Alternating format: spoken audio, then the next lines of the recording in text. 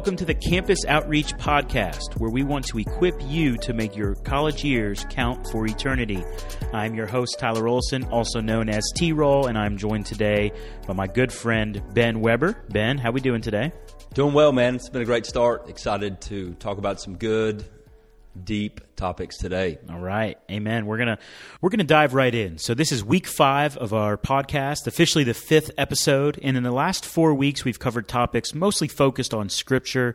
So how to study the Bible, how to apply it to our lives, and also how to grow in our walk with God and make an impact despite being in the middle of a pandemic. Well, today, our topic is a little different. We're actually going to be talking about something much more culturally relevant, much more timely, and something that is definitely on the forefront of a lot of conversations going on in our world today. We're going to be talking about race and racism. Now, the first thing I want to say is this podcast is not specifically designed to talk about race and racial issues. Instead, we're trying to make a podcast that can be a resource for college students to grow in their walk with God. However, this is such an important topic, and we have to address this. So what we want to do is this week, we're going to talk about how the Bible opposes racism, how it really rejects racism. So we're going to kind of give some historical context and talk about how even in the Bible, when there was racism, how it actually, the message of Christianity, the message of Jesus is anti-racism. So we're going to give you some historical context today. And then next week, we're going to get a lot more practical. So if we do the historical context now, next week what we want to do is just dive deeper into how can we actually see change both in our own hearts, but also in the lives of our loved ones, and how do we actually fight the sin of racism in our world today? Okay, so that's kind of where we're going this week, where we're going next week. We want to give you kind of a snapshot of what we're going to be diving into today and then also next week. So speaking of this week and speaking of our topic today of how the Bible opposes racism, what we're going to do is we're actually going to similarly, sometimes you see the Bible broken down into 4 main chapters, the story of Jesus into 4 main chapters. You have creation, fall, redemption, and restoration. We're going to do that today. And as we break down the story of the Bible in those 4 chapters, we're going to talk about how in each one of those chapters, how the Bible rejects racism. So, I'm kind of long-winded here, but Ben, I'm really excited to have this conversation with you, man. Is there anything you want to say before we jump in? For sure. No, this will be good. And here's what we're going to see from start to finish, beginning to end. The Bible explicitly opposes racism. And so we're going to take it the angle, you already said it, but of the good news, which is the story of the gospel. It's got 4 chapters, and each of the 4 chapters have something explicitly to say about racism. Amen. Well, let's get into it, man. So chapter number 1, we're going to talk about creation. So God creates everything literally out of nothing, okay? Let's talk about creation, Ben. That's right. So this is page 1 of your Bible, Genesis 1, chapter 1, chapter 2. And our first impression of God here is that He's a creator. So you already said it. He creates the universe out of nothing. And then each and every day He adds to the universe. So He creates the sky and He places the sun in the middle. He creates the ocean. He fills it with fish. He creates the land, and it is occupied with animals. And God apparently saves His best work for last, because on the final day of creation, He makes humanity. He makes Adam and Eve. And prior to that, He created animals according to their kind. When God makes Adam and Eve, He makes them in His very own image. And one of the things that God says after every day of creation, He says, it is good. And this is really a blessing, if you will. The word in the original language is shalom, and shalom means peace. Now, very often when we think about peace, we think about the absence of conflict, the lack of war, the lack of hate, the absence of violence. But shalom means something more than that. It's the presence, not the absence, but the presence of justice, equity, peace. It's a state of wholeness, because in the Garden of Eden, in a state of shalom, Adam and Eve enjoyed a perfect relationship with God, with each other, and with all of creation. This is why, actually, Dr. Martin Luther King, when he refers back to Genesis and creation, he would say the universe is on the side of justice because God created it in a state of shalom. And so one of the things that's really interesting, although all of creation is made according to its own kind, Adam and Eve are made in the very image of God. And God gives them a responsibility. He says, I want you to exercise dominion over every living thing. And God doesn't just give Adam and Eve the blessing of them being good. He says, you are very, very good. And so here's what's interesting. Chapter 1 of the Good News, the story of the gospel, we see God making one race, and that race is the human race. And so in one sense, we all have common ancestors, and those are Adam and Eve. And so we see there's a lot of profound implications that come from this idea of the image of God. The first is this, is we see that all people, all right, regardless of the color of their skin, they are designed with dignity, that they have inherent worth, they have inherent value because we're all image bearers of God. Right. Okay. And this is actually, for a lot of Americans, we're like, no duh, that's simple, that's basic, that's obvious. But it hasn't always been that way in human history. In fact, if you go back to maybe some high school classes you took where you read some Greek philosophers, some poets, some thinkers in antiquity, actually the prevailing mindset in the Greek world is that some people were designated by the gods to be rulers and other people slaves. In fact, Aristotle actually said from the hour of their birth, some are marked out for slavery and others for rule. Wow. So even with the protest, with the unrest, there's this assumption that all people have dignity, have value. And that teaching, that understanding actually comes straight from the pages of Scripture. Okay? And the next thing I would say is this: if we're made in God's image, part of our responsibility is to reflect God. And all throughout Scripture, God is described as someone who is a God of justice and a God of righteousness. I think about just one verse. I could give you many, but Psalm 145 describes God as righteous in all His ways, in all His works. Okay, righteous and justice in all His ways. So if I'm made in God's image, and God is a God of justice and righteousness, therefore, if I'm going to reflect Him to the world, I have to demonstrate, characters, actions, attitudes of justice and righteousness. So that's what we see just in chapter 1 of God's Word, is that God is the source, but also the measure of all justice, and He has given us a responsibility as His image bearers to be about the business of justice as well. Wow. So it's interesting because we were created, in a sense, to be in this perfect relationship with God. We were created to have perfect harmony, both with each other and with God, but it's not always like that, and that is pretty much thanks to the fall. And what we're talking about here is when sin entered into the world and when human beings fell from glory. So, Ben, let's talk about the fall for a little bit. Yeah, that's exactly right. So the goodness and perfection of creation in the Garden of Eden, it doesn't last long. In fact, Genesis chapter 1 and 2, and then immediately in Genesis chapter 3, sin enters the world. So this is the longest chapter in the story of the gospel. And believe it or not, this is the worst thing that has ever happened to you. It's the worst thing that's ever happened to me. It's the worst thing that's ever happened to all of our listeners when sin entered the world. Because it fractured relationships. All of a sudden, the shalom that we described in creation was destroyed. It was shattered. So it fractured our relationship with God, with each other, but also with all of creation. And so in a sense, all of the isms that we are dealing with in our society today, Sure. there are consequences, results of the fall. So it could be sexism, nationalism, classism, racism. Do you understand all these isms? Or when I take my gender, my nationality, my social standing, or my race, and I use them to elevate myself and push down other people. Okay? So sin, because of the fall, it affects everyone, but also everything.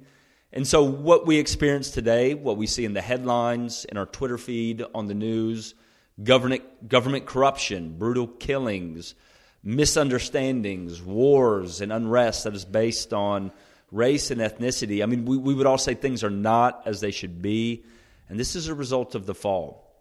And the thing is, and here's where we got to get real with ourselves. There's not only sin out there in the world, but there's also sin in here in our very own hearts. And so one of the things we got to keep in mind is that racism okay, is not unique to the United States. Okay, it's not even unique to the South. This is a sin, all right, that has plagued, in a sense, all of humanity, all human civilizations, all societies. It existed even in Jesus' day. Jesus was born ethnically. He was a Jew. And Jews had major beef with Samaritans. In fact, if they were walking down a path, a good Jewish person would not even allow his shadow to touch the shadow of a Samaritan. Jews were constantly washing their hands, and it had nothing to do with COVID, okay? They didn't have hand sanitizers, but anytime they would bump into a Gentile or a Jew, essentially anyone who was a non-Jew, they felt that they were unclean. So even in Jesus' day, we see division, we see separation between ethnicities, and it all stems from the fall. Absolutely. And there's so much to go into here, and we're going to keep this story moving just for the sake of time as we kind of discuss how the Bible really opposes racism. But there's just so much. I think what's crazy to me is just racism at its very core is thinking your culture, your people is better than someone else's, and it's so heartbreaking to see. But like you said, it's even in Scripture, man. It's been around for a long time. So let's keep it moving here. There is bad news, obviously, with sin entering in the world and causing division amongst people and amongst us, between us and God. But also, man, there's some good news. When Jesus comes on the scene, he comes to restore things. He comes to bring redemption. So let's talk about redemption. There you go. Yeah, and redemption really centers on Jesus. So you knew it was only a matter of time before we talked about Jesus. And just like any good story, there's bad news and there's good news. So the bad news is the fall, and sin has fractured, brought division and separation between us and God, but also us and each other. But we see in Jesus, we can experience redemption, okay, where we're brought back together. In fact, one of the things that the New Testament mentions, that in Christ Jesus, there is neither Jew nor Greek, neither slave nor free, male nor female, because we are one in Christ Jesus. And so here's what's interesting. The Bible is not attempting in this verse to remove our culture, okay, to set aside our class or our gender. In a sense, what this verse is saying is that these things no longer define us if we're followers of Jesus, because we receive a new identity, an identity that is primarily contingent on our relationship with Jesus. And so what this would suggest is that I have more in common with a minority woman, okay, who is a follower of Jesus than someone who is in my very own family, okay, shares blood, DNA, the same last name, but doesn't know Jesus, because Jesus unites us in a brand new way. There's another passage in Ephesians 2 where Paul is explaining what Christ accomplished when he died on the cross. And I think if you ask most people in the South, what did Jesus do when he died on the cross, they would probably give you a response like this, that Jesus saved me from something, right? From my sin, from punishment. But Jesus did more than that. It's not less than that, it's actually more than that, because in Ephesians 2, Paul actually notes that Jesus destroyed the dividing wall of hostility. Now, the dividing wall of hostility was actually a real, literal wall, and it actually segregated worship between Jews and Gentiles at the temple. And so what this verse is saying is that one of the things that Christ accomplished through his life, death, and resurrection is that he removed the barrier between different ethnicities. And this word destroy, it means to annihilate or reduce to a rubble.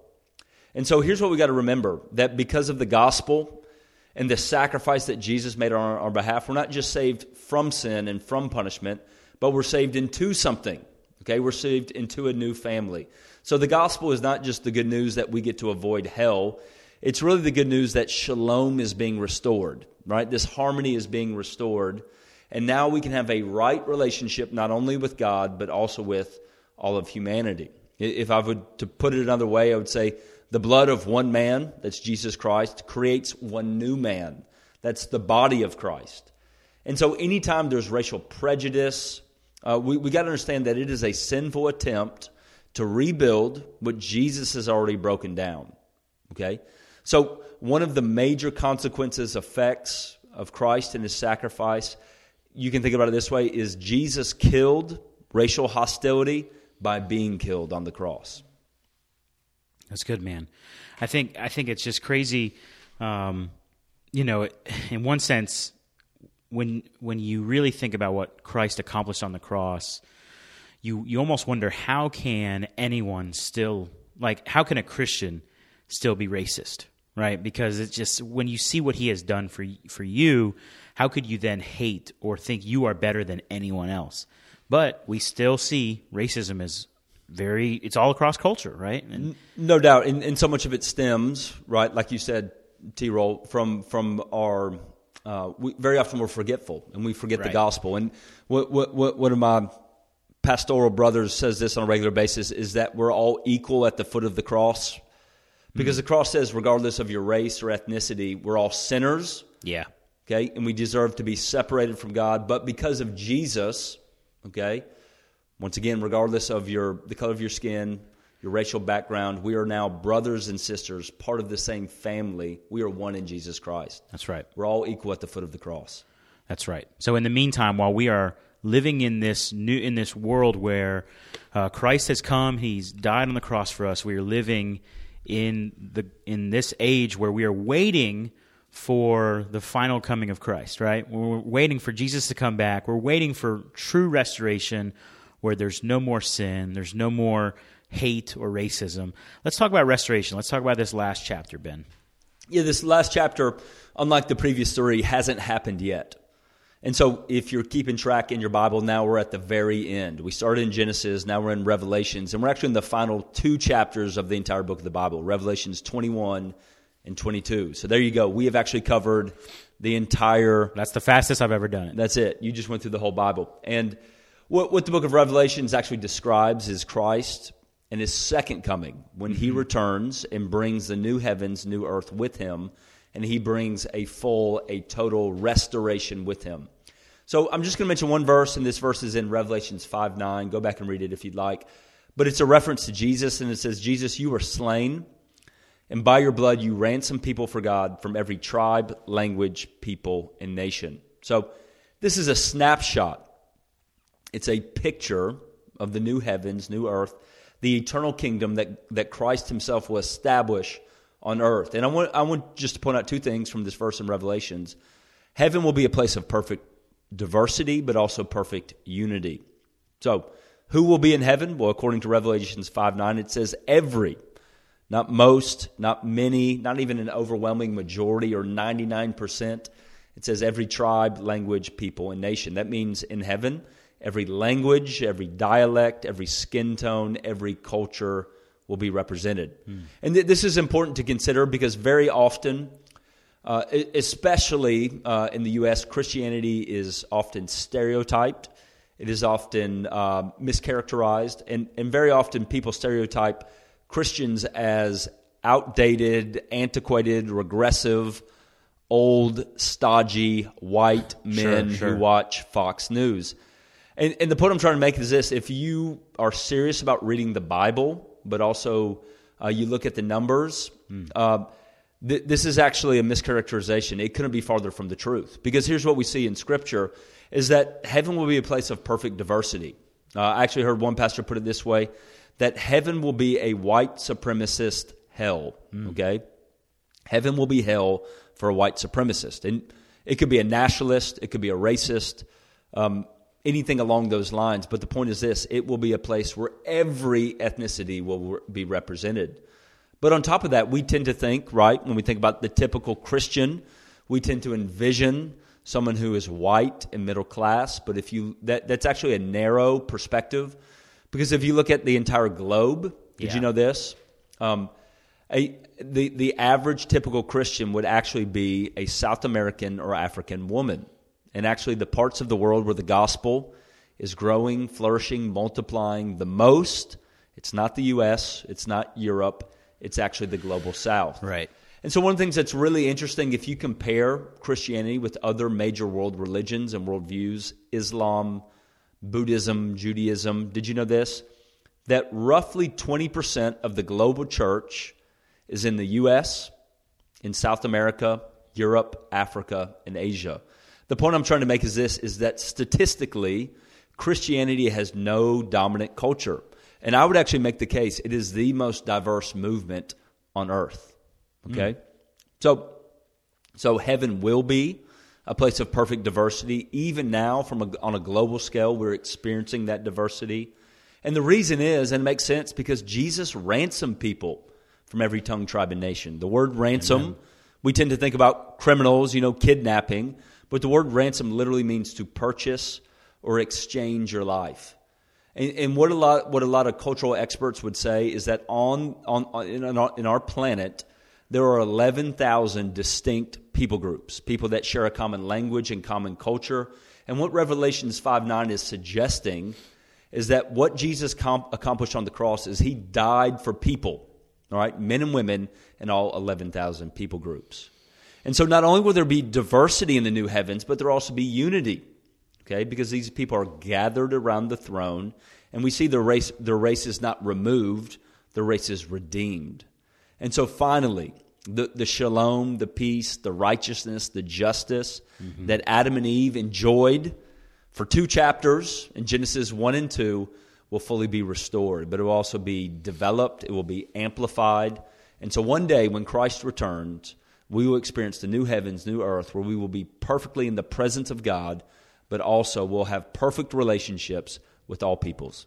Amen. Really long for that. And I think what's amazing too is in a world where it's so easy to turn on my phone and go on Twitter or Instagram and know what's going on across, for example, the country, which has pretty much been this entire pandemic experience, right? You can go on social media, you could see what's happening in Oregon, you could see what's happening in New York, you could see what's happening all over the place. We very much have a geographical bias when we are thinking of our own issues and problems like within our culture, within our country. But the reality is, like you said, man, like Christianity isn't, unfortunately, it tends to be defined by just like Southern culture in a sense, but it really goes far beyond like the white middle class, like you said, man. I love that you made that point. I mean, the church is literally expanding in other parts of the world, but if we don't do our due diligence to really understand things like that, it'll affect the way we view what like the main hub, quote unquote, of Christianity is. But there isn't one. There's not like a, this is where Christianity comes from, So I think that's a great point that you made, man. I think that's an important distinction too, as we think about the entire world. So I'm glad we had this conversation. That's it. Yeah, no doubt. Every other world religion, they take pilgrimages to holy cities, holy sites. Aside from going to Chick-fil-A, there's no holy pilgrimage with Christianity, doubt. Yeah, that right? Christian chicken, yeah, no doubt. But it is important. Sometimes we tend to be very narrow-minded, and so the whole goal of today, we wanted to situate ourselves in the story where we are in the story of redemption that started in eternity past, and we'll go into eternity future. But also, where are we in the globe, and that God is doing an incredible work, and sometimes we got to look up and see what He's up to. Amen. Well, this has been a great conversation, Ben. We're going to go ahead and shut it down here. I'm really glad we got to talk about just, in a sense, the history of racism in the Bible and how the Bible opposes racism. Next week, come on back, because we're going to take this and we're going to take this conversation. We're going to go way more practical, and we're actually going to talk about how we as Christians can take deliberate action to fight this sin, and even in our own hearts, to understand how we can battle against this sin, even in our own hearts and in our culture today. So I'm really excited for that conversation. Be sure to come back and listen to that. Also, please subscribe to the podcast, and whether you listen to us on Apple or Spotify or Google or Amazon, wherever you listen, please subscribe. Please come back. For my good friend Ben, this is T-Roll saying thank you for listening. We will see you next time on the Campus Outreach Podcast.